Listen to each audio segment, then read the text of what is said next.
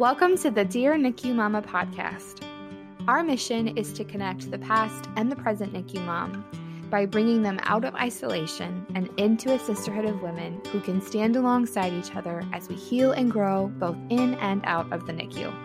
Our hope is that through interviews with trauma-informed medical and maternal mental health experts and vulnerable stories from NICU mamas themselves, that you would feel connected to the Dear NICU Mama sisterhood around the world.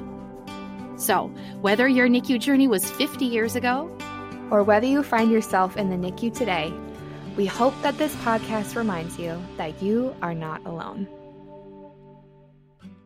Hi, mamas. Welcome to the Dear NICU Mama podcast. It's your host, Martha and Ashley. I was trying to add a lot of different musical points of reference there.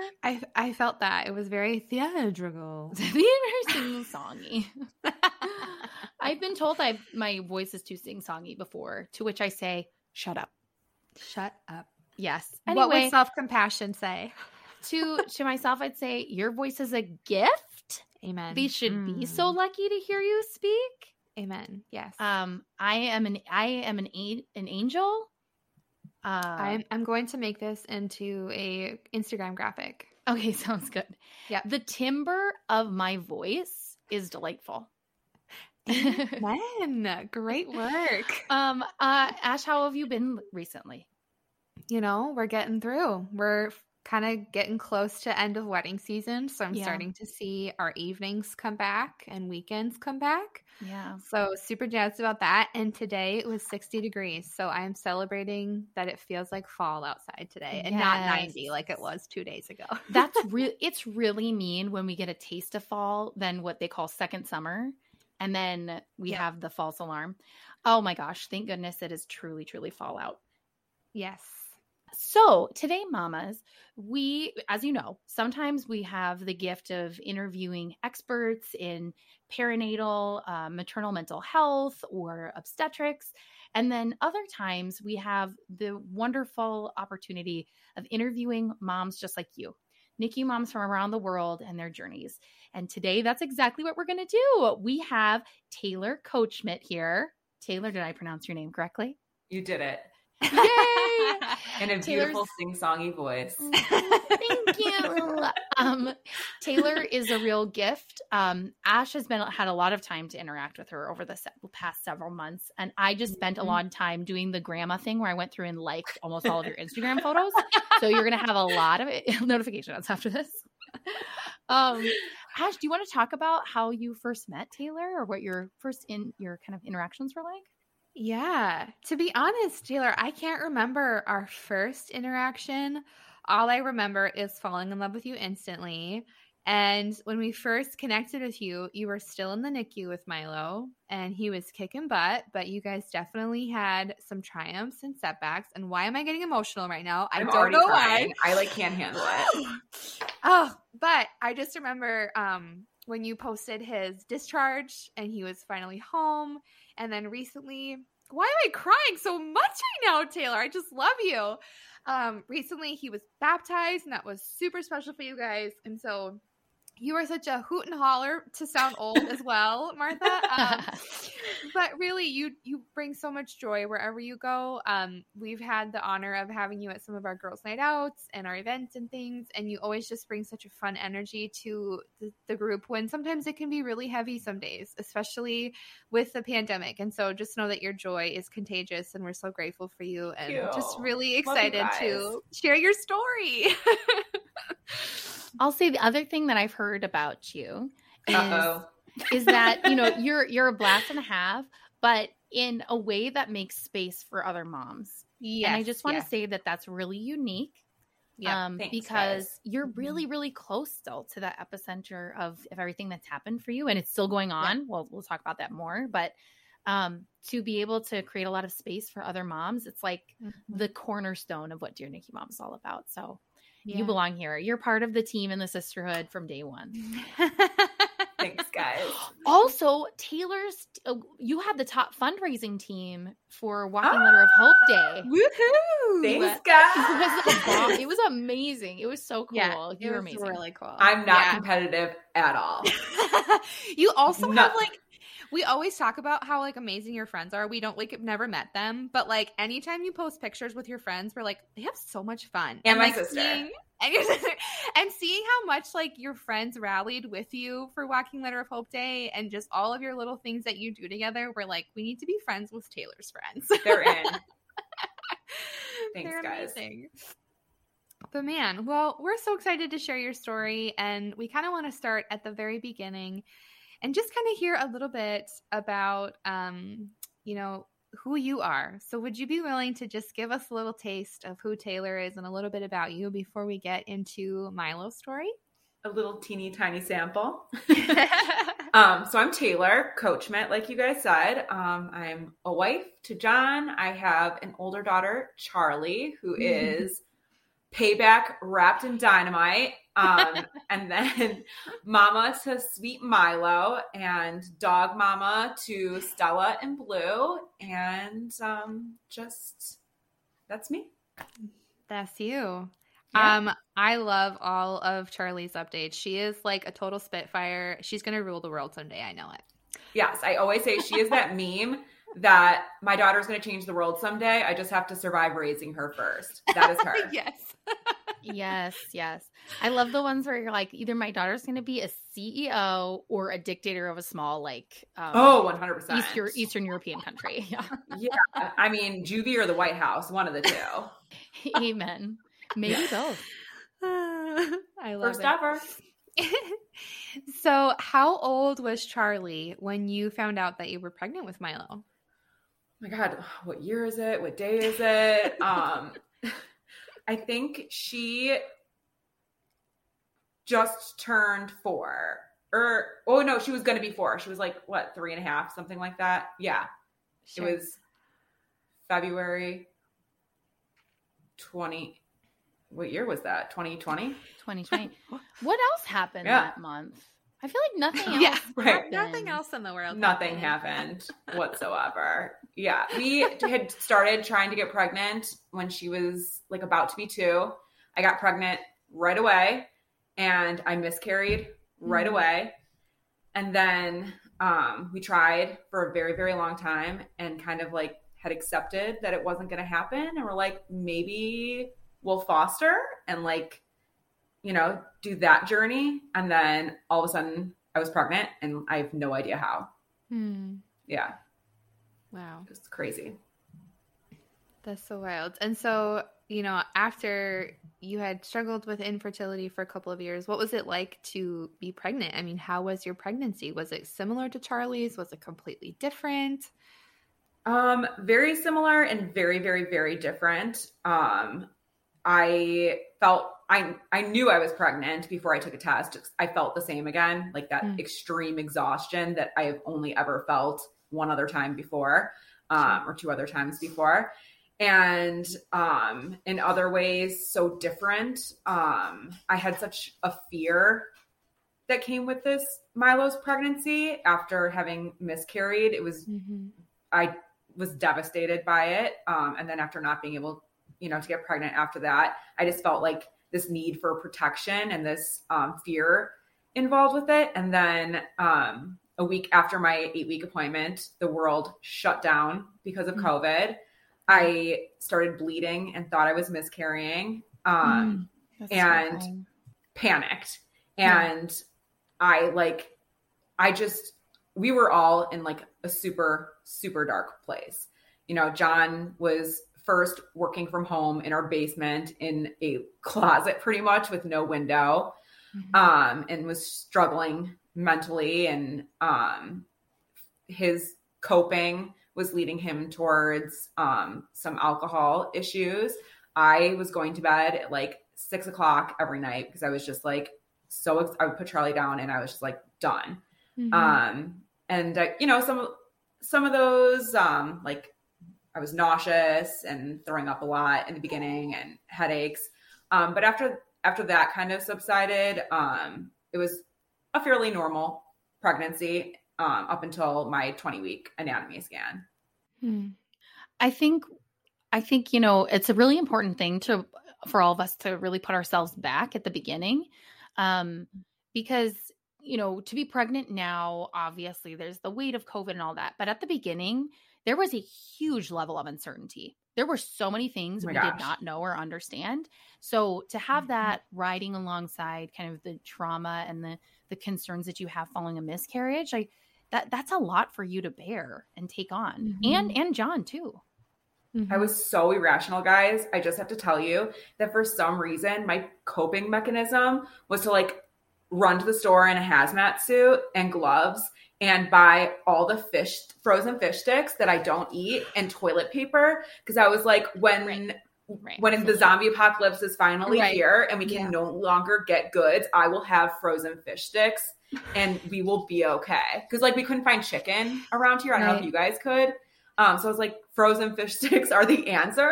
So now like if anyone comes over, you go home with a bag of frozen fish sticks because I was so pregnant and so irrational. And it like made me feel good to have frozen fish sticks. Try to say that 3 times fast in my freezer. And to like have toilet paper. Oh, and so I'm sure too, like when the beginning of COVID and still today, but the high risk population was pregnant women. So not only are you trying to navigate the newness of a pandemic that we've never been through, but also carrying this new child that you've been trying to conceive for years. And so that's just a lot mentally and emotionally to carry, all while like also being a present mom to Charlie. It was tough. And I was just so scared and so irrational in the beginning that it really just took a toll on all of us. Right. So you mentioned that the 20-week anatomy scan showed some concern. So would you be willing to share a little bit about what you found at that scan? Yeah. So I at first had the ultrasound at my doctor's office, and I think the order of things was that they couldn't find, I believe, the left kidney. And so they're like, okay, we're going to send you to Glenbrook Hospital and we're going to do a higher level ultrasound. So then I go there. Meanwhile, like every time I go to a different hospital, it is like COVID checks with lines around the building getting in. I have this like already am terrified about this baby and irrationally thinking I'm going to lose it. And they're, they move the ultrasound around for about an hour. They can't find it. So like, okay, we need to send you to maternal fetal health at Evanston Hospital. And you're going to see a specialist there. So I go in and they still can't find the kidney, but they're like, sometimes it's there. It's just in a weird spot and we can't see it. So don't worry. But then they brought in another specialist and he thought that there was a rather large size hole in the baby's heart. I don't know why I'm saying the baby, Milo. And so they wanted us to come back in a couple of weeks. They wanted to give us enough time to see if there was closure happening for it to happen on its own. So I went back a couple weeks later. I had to go by myself because of COVID. They wouldn't let me have a support person.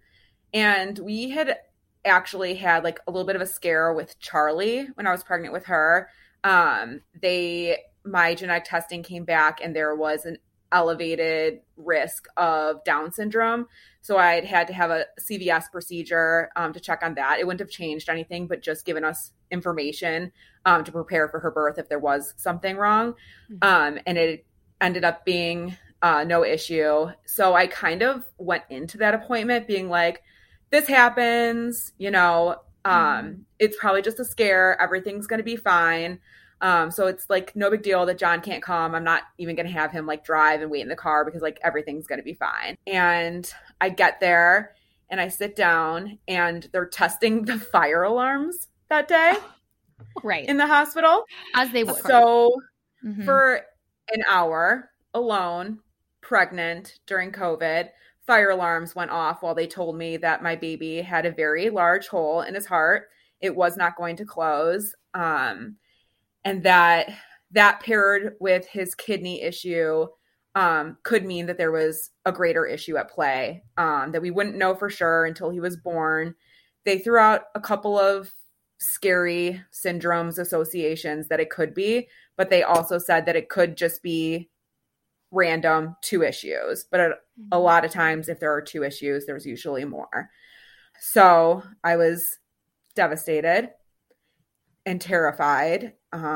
We had waited so long for this baby, and I already felt kind of, selfishly like I was robbed, being pregnant finally during COVID. And I was just so excited for Charlie to have a sibling. I love my siblings so much.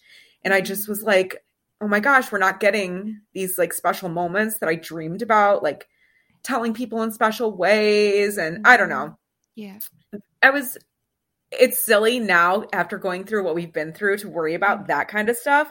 But when you're pregnant and you're excited, that stuff runs through your mind.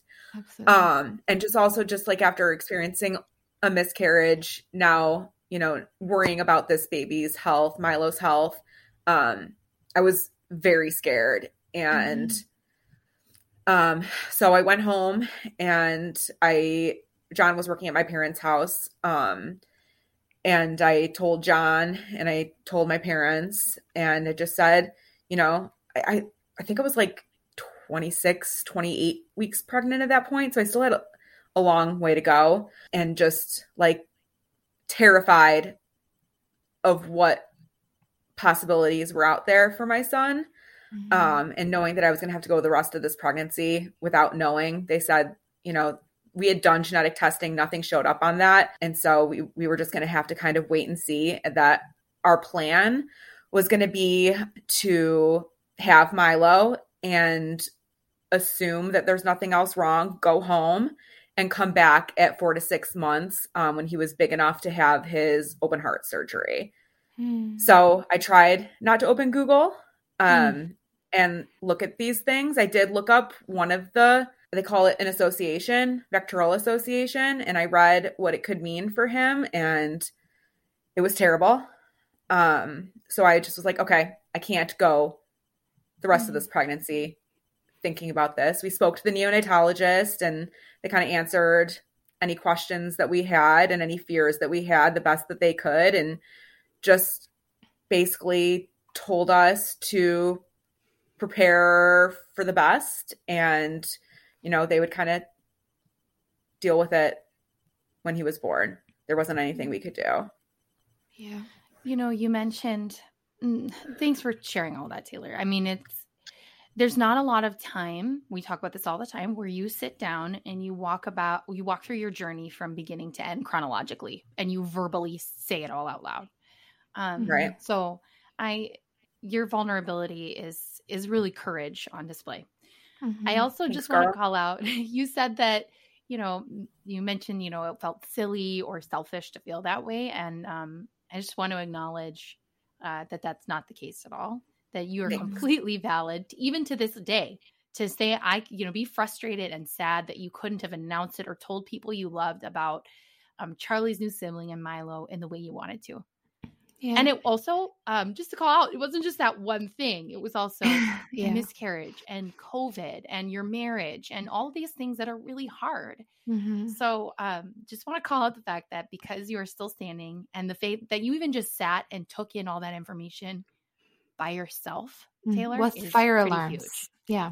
Yeah. With fire alarms going on. Oh my God. Alarms. It was a movie. What a metaphor. What a metaphor, really. Oh my God. I was like, can someone turn those things off? Okay, not to do a complete diversion here, but before this episode, I told Taylor that she should write a book, because there's just so many wild things that have happened to you, Taylor. And I have a title for you of what it could be. It would be called "And Then This Happened" by Taylor Kokman. But literally, because it's and then the fire alarms happened. Right. And then this happened. And then the pandemic happened. There's just all these things where it's right, exactly, Ashley. And then this happened. Yeah. So sorry, not to make a silly note to what Martha said, because I echo everything that Martha just said. But that is my life, is making a silly note out of all of it. It's a perfectly helping coping mechanism, and I love it, Taylor. Right. It's hilarious. Thank you. There's a meme that says whatever doesn't kill you gives you a wicked sense of humor and whatever, and that is yes. That is you. The one that's am I okay? No. Am I funny? Yes. Right, exactly. So you get all this information, you take it in. How does that affect the way that you and John walk through the rest of the pregnancy together? So it was strange. I have this like theory in life that I'm a tennis player. And I firmly believe like if you play doubles, you can't both suck at once. Like one of you has to be on and one of you can suck. And I kind of feel that way about marriage is like there have been times in our marriage where like I've struggled with depression and I've had a hard time and like John has like stepped up and he's been the one. And after getting that news and like everything that we were going through during COVID, I kind of like felt this extreme need to like be the one and like be the strong person because I saw him struggling. So I was kind of like, it's fine, everything's fine, but like super scared. But also I felt this extreme desire to celebrate Milo because I had done that with his sister. We had the baby showers. We did all the fun things that you do preparing to have your baby and that were so joyful. And like, we truly enjoyed my pregnancy with Charlie. And I just felt like I really thought that Milo deserved that and that like, why do I always feel like I shouldn't be selfish? But like, I shouldn't be like dwelling on what could happen when things could very well be okay. And so I tried to like put it out of my mind and just like also really enjoy our last moments as a family of 3 and like enjoy Charlie. Summer came and I was like, let's go to the lake house. Like, let's really make this a special time for Charlie and about her being a big sister. Even though every time I came back from an ultrasound, she was like, is it a sister yet? Or is it still a brother? So it was difficult. It was stressful. But also I like really was trying to like protect Milo's story and this pregnancy and like make it positive. Yeah. So how was his delivery? So I was actually set to be induced and I like a week early. And then I ended up going into labor on my own the week before that. So I was like kind of surprised. So we got in there, got all hooked up, got comfortable. You know, it's very comfortable. And with COVID, even though they test you right when you get in, and I tested negative, they still have you wear a mask, because it's to protect you, I guess, because they don't test the nurses and the doctors. So my contractions were super close together immediately, but I like was not progressing at all. So they ended up having to induce me anyways, even though I was in active labor. And it was super painful. I had like even though my delivery with Charlie was long because I was induced with her, I felt good. I like went in with my hair blown out and like makeup on and like, you know, got my epidural and like was feeling fine. We had a playlist going and like the week before I had Milo, I jinxed myself. I was like, John, I don't understand those women in movies who are like screaming and sweating and swearing. Like you get your epidural and everything's fine. And after 3.5 epidurals, I still could feel everything. Wow. Except for from my knees down or like my thighs down, I had no feeling. Oh my gosh. Cool. That makes sense. Great. So exactly where you need it. Right. So I was like literally out of the movie, knocked up. I was like absolutely screaming, throwing up into my mask and into my hair. That's so awful. Threw my mask at the nurse and was like, I'm done with this. Oh my gosh. And like begging for a C-section. And then finally, I mean, I pushed for a long time. He came out and the NICU team was in there and they kind of like grabbed him, checked him out. I was like screaming to John to like get over there and like see if he was okay. Because with this association that they had like kind of scared us that he could have, one of the things is like smaller limbs or like missing an anus, spine issues. So I was like, John, go over there and like check his arms, check his legs. And everyone was like, he looks good. So they like wiped him off and put him on my chest. And I had like a little snuggly moment with him, and then destroyed a nurse station turkey sandwich using him as my plate because I only deliver children at night when delivery services are unavailable. And then I was like, after a little bit, I was like starting to fall asleep while holding him, and I got scared that I was going to drop him. So I asked the nurses if they could take him to the nursery, and they were going to do like all the, you know, the screening things and like the bath and all of that. So they took him away. And then pretty soon after, they came back and were like, no, he's not swallowing. We're taking him to the NICU.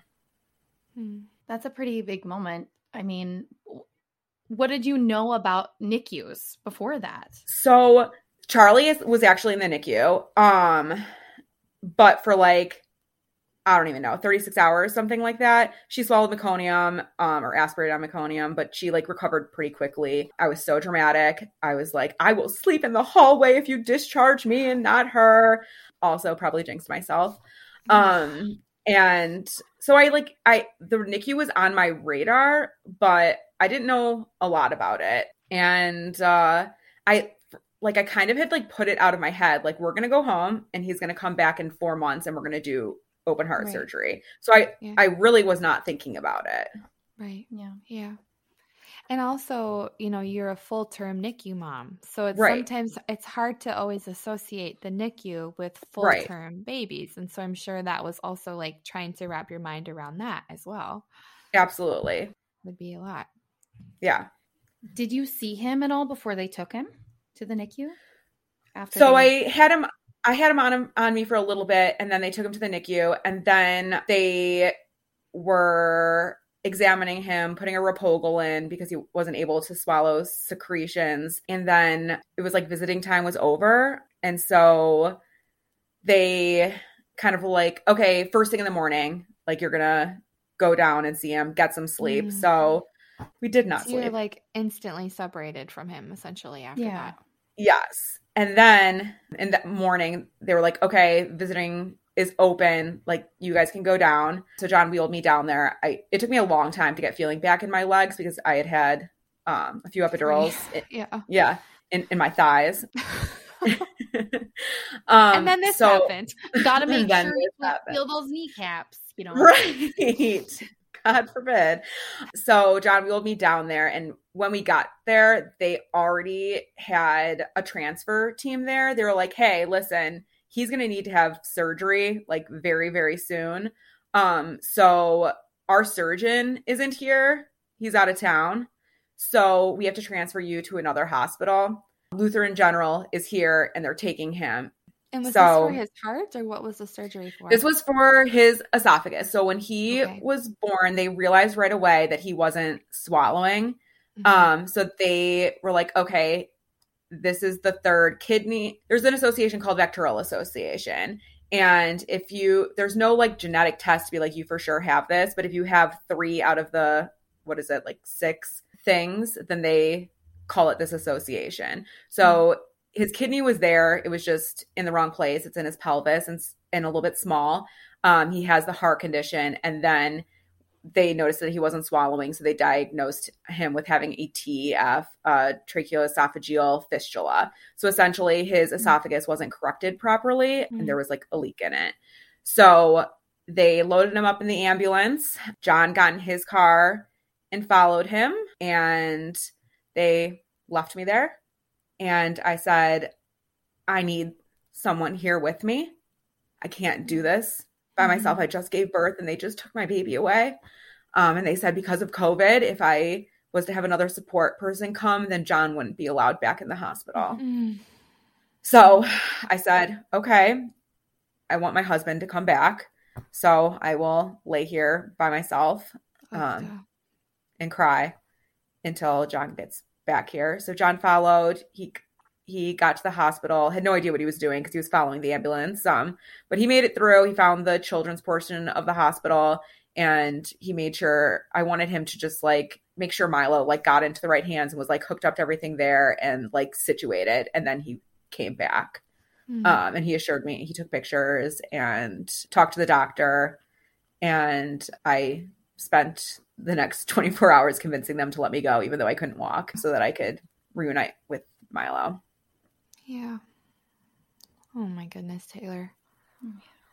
That's just devastating. And again, a reminder of early on in that COVID thing, I think we've moved past and forgotten how what that meant for mothers who are giving birth on alone, and then also recovering alone. And then you have medical crises and you're doing them completely alone. And again, like the fact that you're still standing is quite in fact miraculous. It is. Just wait. There's more. And then this happened. And then this happened. Well, and from a fellow transfer mama, I remember that feeling of saying, like, waving goodbye. You know, just essentially being like, okay, take care of them, you know, and there is nothing that feels natural about that. Everything about it feels wrong, let alone to really not have the option to leave. You know, like, you are recovering from surgery. You can't even have a support system. And so that times 10 is excruciating as a mother. Yeah, it really was. Also, like, seeing them in that like the ambulance isolate is just like the craziest thing in the world. I was like, hey, aren't you going to buckle them in? I know. Like, there's no seatbelt in that box. It's like it looks like a Velcro box. And you're like, are you sure? And we transferred again. We transferred to another hospital down the road. And I rode with him that time. And it's a long drive. And seeing him like jostle around in there, and the first time he did it without me, I was like, oh, and he was just born. It's like the most unnatural thing you ever could experience. Yeah. Yeah. It's wild. Yeah. Do you think too, and I wonder this for both of you, is I feel like some providers, some ambulance staff do it better than others. But it's like every day for them. So they're just oh my God, just go strap them in and you're just like, this is the worst day of my life. And like kind of aggressive. Like, right. Because they're like, they're fine. They're in there. And like they're loading them in and it's like, boom, boom. Yeah. And you're like, that is my precious newborn baby that you just thumped into that ambulance. I know. Well, and Silas's first transfer was plane. So he was put on a plane. Oh and my gosh. They put these little like stickers on his ears. And I was like, what are those? And they're like, oh, it's his earmuffs. I'm like, earmuffs? And they're like, yeah, because we're going on a plane. So they put these like little stickers. Do you have pictures of that, Ashley? I do. They were little yellow. I have them in his little NICU kit or like his little like. Isn't it funny? Like the things that we want to keep. I know, so like weird. His first earmuffs. Anyways, I'm so sorry, but squirrel, yeah. So he gets transferred. Does he have the surgery while you're at the other hospital, or were you able to transfer before the surgery? So he was born on the 16th. The 17th, they transferred him.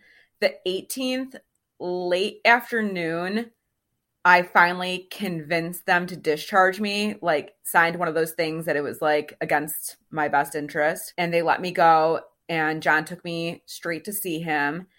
And so that we could talk to the surgical team before the next day on the 19th, he had his repair. Because I didn't even like have a full I hadn't talked to the doctor yet. Like I didn't even know what the diagnosis really was. Right. Or what the repair was. Or where I was going to be during the surgery. They said only I could stay. Only one of us could be there for his surgery. So we decided that I would sit in the waiting room and John would sit at his mom's house. She lived close to the hospital that Milo was at. And we kind of like, you know, ran through what was going to happen, how many hours the surgery was going to be. I met the surgeon and met, you know, the team. And the hospital, the second hospital that we were at, they only allowed one parent to visit at a time and a total of 3 hours scheduled a day because it was a pod. So they were only allowing a certain people in the room at a time. So we would like have to call and make an appointment, like a block of time.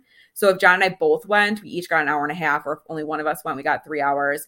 So we both went that day. So he talked to the surgeon, then I talked to the surgeon. And yeah, we started our crazy journey. So the next day I sat in the hospital. It says it's a children's hospital, but it's like an adult hospital that has like an area that's a children's hospital. It's not like a freestanding children's hospital. So because of that, the COVID rules were like very focused towards adult patients, if that makes any sense. Yeah. And so then like when Milo had surgery, I was sitting in a surgical waiting area with like people whose parents were having like a hip replacement.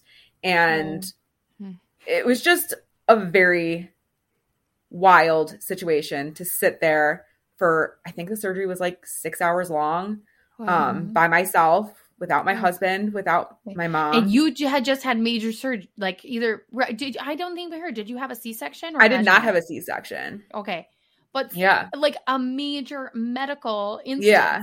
And I still couldn't walk. John was wheeling me in and out. Oh my goodness. But then like, I didn't want to be like such a woman. I didn't want to be like troublesome the day of the surgery. So John like wheeled me in, and then I walked like this giant hospital to the surgical waiting area, like limping along. Yeah. And so then I was like in a lot of pain, like sitting there, and I like hadn't even processed what was happening. So I hadn't brought like the proper snackage or like entertainment required for a 6 hour sit, or like a cozy blankie. And I looked over at one point, and this woman had a travel pillow around her neck and like a blanket, and was like watching a comedy on headphones and like eating snacks. And I was like, this woman is my hero, and was like laughing out loud at the movie. And I was like kind of upset because I was like, how are you laughing when my child's in surgery? But I also was like, can I have some of those Raisinets? Right. Yes. It's so strange. Yeah. You know what? You bring up a really good point, Taylor, which is like there's like a burden on NICU moms, which is like the burden of logistics. Yeah. Like I have just come out of childbirth, which is like the most significant medical thing you could go through, and you don't have any of your things, you're not home, you've been transferred all the time, but then also it's on you to be like, and don't forget the snacks, Taylor. You know what I mean? Like that's so unfair, and it just like adds to the layer of stress that you go through. Oh my gosh. Yeah. So how were you being communicated with about the status of the surgery while it was going on? How did you find out how it went? Yeah, they did a good job.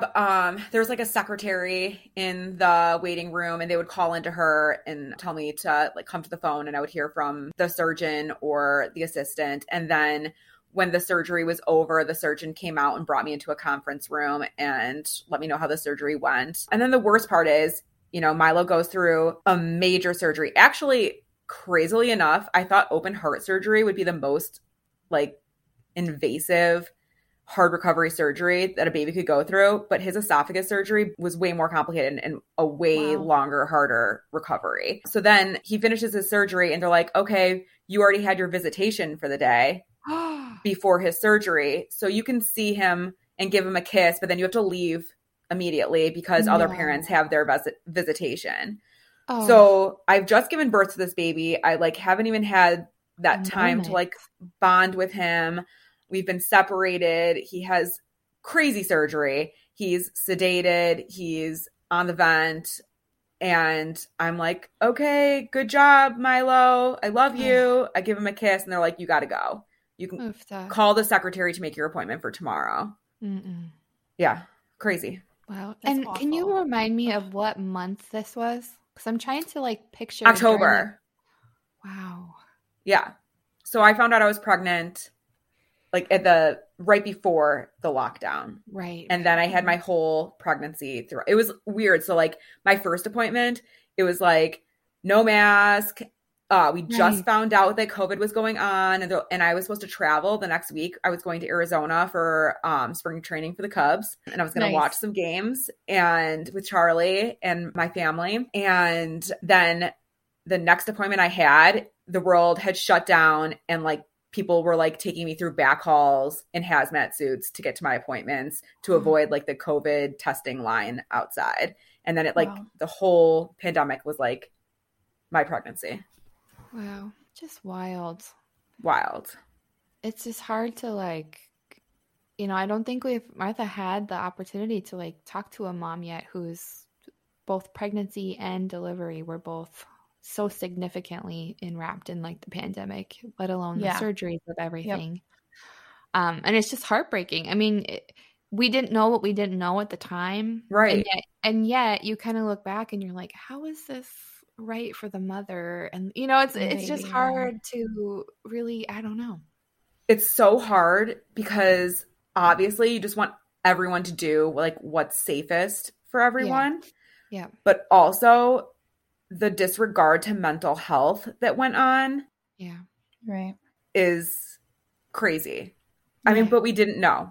Medical professionals didn't know. So it was just like the last priority. It was just like, we cannot consider it physical at all. lives over mental health. Yeah. And I get it. And you as a parent would have done anything to protect them. Right. Yes. Pandemic. So it's like you were also in this position of like, okay, like right, exactly. Because I want to do anything I can to protect them. So how do you? Yeah. So Milo has his surgery, and looking through the neck, like all of the months that he had that experience, how did two things. What role then did COVID play? How were you able to parent and be with him through his ups and downs in the NICU? So, it was really hard. I mean, I was there every single day. I'm in the beginning when we were at that second hospital, I missed a couple of days so that John wasn't able to visit like during the week really, because he was trying to after work spend time with Charlie because she was handling things so hardly with us like coming and going. So I missed a couple of days because I was letting him have like the full 3 hours on like Sundays. I let him do that twice. First thought that he was going to be in the hospital for 2 weeks. Mm-hmm. So we were like, we can do this for 2 weeks.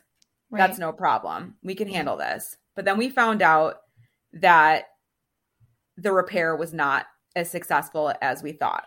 And that they were going to try another method to repair his esophagus. And immediately the next day, pretty much a couple days later, they knew that it was not successful. And the surgeon wanted to do that same procedure again that just had not worked. And it would have been like a month and a half at this point. And he had, besides like his surgical issues, he was doing great. No Brady episodes. He wasn't on oxygen. Like he was doing really well. He had feeding issues, obviously. So an NG, NJ, he was like throwing up a lot. But besides that, he was doing really well. And at that point, they weren't rounding in the room either because of COVID.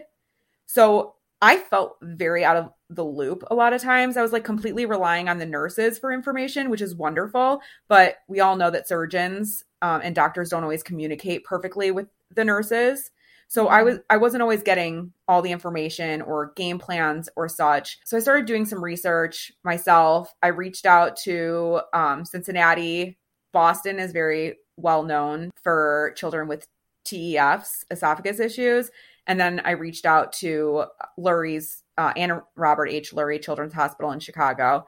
And all of them came back saying the same thing, that they would not do that repair the same way again, that the research shows that like 99% of the time it does not work, and recommended a different course of action. And so with everything going on, we decided that we needed to transfer hospitals again, which was super complicated in the middle of COVID.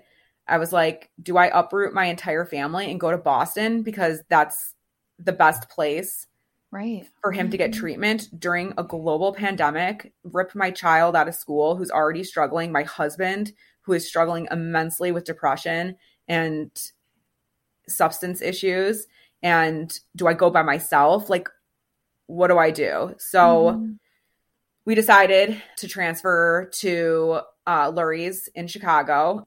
We had to get on the same page, my home family. It was going to affect my mom a lot. She was the one picking up Charlie from school every day. And because it was further, she was going to have more responsibility. And John was not going to be able to visit as much because of how far it was with his work schedule and, you know, him wanting to be there for Charlie. And we made the transfer. So then we were at a new hospital, which had very different COVID restrictions. So you guys both, your NICU was private rooms, right? Yeah. Okay. So yeah. Yeah. So mine was, yeah. So we went from being in a pod to then being in a true children's hospital that had private rooms, which for us meant that we were able to be in the same room as Milo together, John and I, for the first time. Wow. And he was how old at this point? A month and a half. Wow. So that was your first moment together. Yes. I mean, like we were in the delivery room together, and then we had the moment as they were like loading him into the ambulance. We took like a few fast pictures of me like poor lighting in a wheelchair with masks on. Yeah. With numb legs, numb thighs. With no kneecaps whatsoever. They were not there. Kneecap who? Not right. Me. Exactly. So yeah, we had our first moment together at what was that like? Incredible. I mean, it was just like such a special moment. We had wanted this second baby for so long, and we were finally together, and it was for a very short amount of time, very, very magical. But then things happened. I go home, we go to sleep. The next day, I got back downtown to meet with the surgeon and to go over the new game plan. And I got home that afternoon, like around 1:30, and at 3:30, mind you, Milo has had zero incident at this point. Like he has had a very, besides surgery drama and like COVID drama, a very uneventful first month and a half. And at 3:30, I got a call that I needed to get downtown immediately, that Milo was having a Brady episode and that they had to bag him and that I need to get down there, that he was not okay. So John decided, Charlie was home from school at that point. He was going to stay with Charlie and I was going to race downtown. So I got there and there were like 20 people in the room, and they were like, all right, take your shirt off, get in that chair. Like, we're putting him on you. We can't get him to come out of this. Wow. And so nothing prepares you to have your basically like noodle like baby just thrown on your chest. And then everyone stared at the monitors, like watching to see if like he would start to come out of it. And like there was a little bit of a change, and they're like, okay, this is working. Okay, you stay there, Mom. No one knew my name at that point. And they're like, let's see if this works. And I'm like, what do you mean, let's see if this works? So I stayed there all night, I believe. I think my sister brought me dinner no, my sister tried to bring me dinner, but I was like, I can't get up because I'm scared if I put him down that he'll start having the episode again. Cause I had no idea. Like he had never had an episode. So I was like, I don't know. Yeah. I'll hold this baby. I'll try to do like whatever I can. Cause at that point I really felt like Milo didn't know who I was. I felt like he probably thought that like one of his primary nurses was his mom. Because I was only able to visit like a short amount of time. And like, even though it was like the most awful moment of my life, I also felt this like, oh my God, he knows who I am. When I looked at the monitors and saw that he was like slowly starting to improve, I was like, oh my God, Milo knows who I am. And I was just like bawling.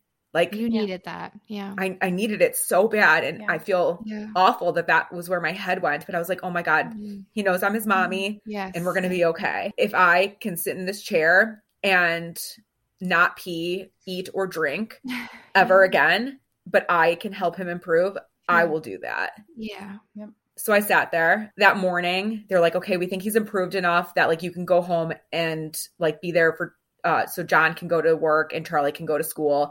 And then after I got Charlie to school, I went back down, and they said that they were worried that he might have meningitis or that he was septic, but they weren't positive. So they did a lumbar puncture and they ruled out meningitis, and they started treating him for sepsis. And then he did okay, like on and off. He was having fevers. And when he transferred, this is so weird. He had this like weird rash on his stomach or on his chest and on his back and on his face. And they're like, we think that it's we just changed laundry providers and we think it's a reaction to the laundry. Another baby has the same thing. So, and I was like, but I bring all my own linens. Like I was bringing in sheets and like stuff to make it like seem like his little area and be personal. And so I was like, I don't think it's a laundry thing, but like, you're my doctor and I trust you. So let's go with that. And so he like strangely was having like all these fevers. And then like a week later, I got a call at 2:30 in the morning that he had suffered a couple of episodes and fevers, and I needed to get back down there again. So again, I did the race downtown over an hour away, and got there and held him, and he came through it again. And they decided that he probably was just so sick from his esophagus not being repaired that was what was causing the issues. So they had postponed his surgery once because of fevers and episodes, and because obviously anytime they open up a child, they want them to be as healthy as possible. Right. Yeah. But they decided that he was now at this point too sick that we could not wait any longer. He needed to have surgery. And so they scheduled the surgery for December 20th or 21st. And they said it went really well. They fixed everything that needed to be repaired. And they believed that the leak that was still remaining in the esophagus was closed.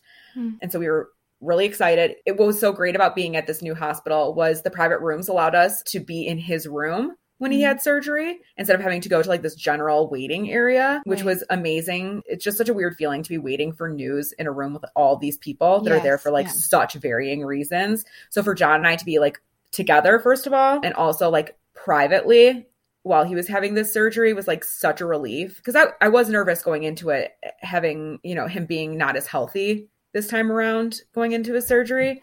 So that was such a relief. And then a couple of days later, we got a phone call that he had suffered another Brady episode, and now this time he had had seizures along with it. Oh, Taylor.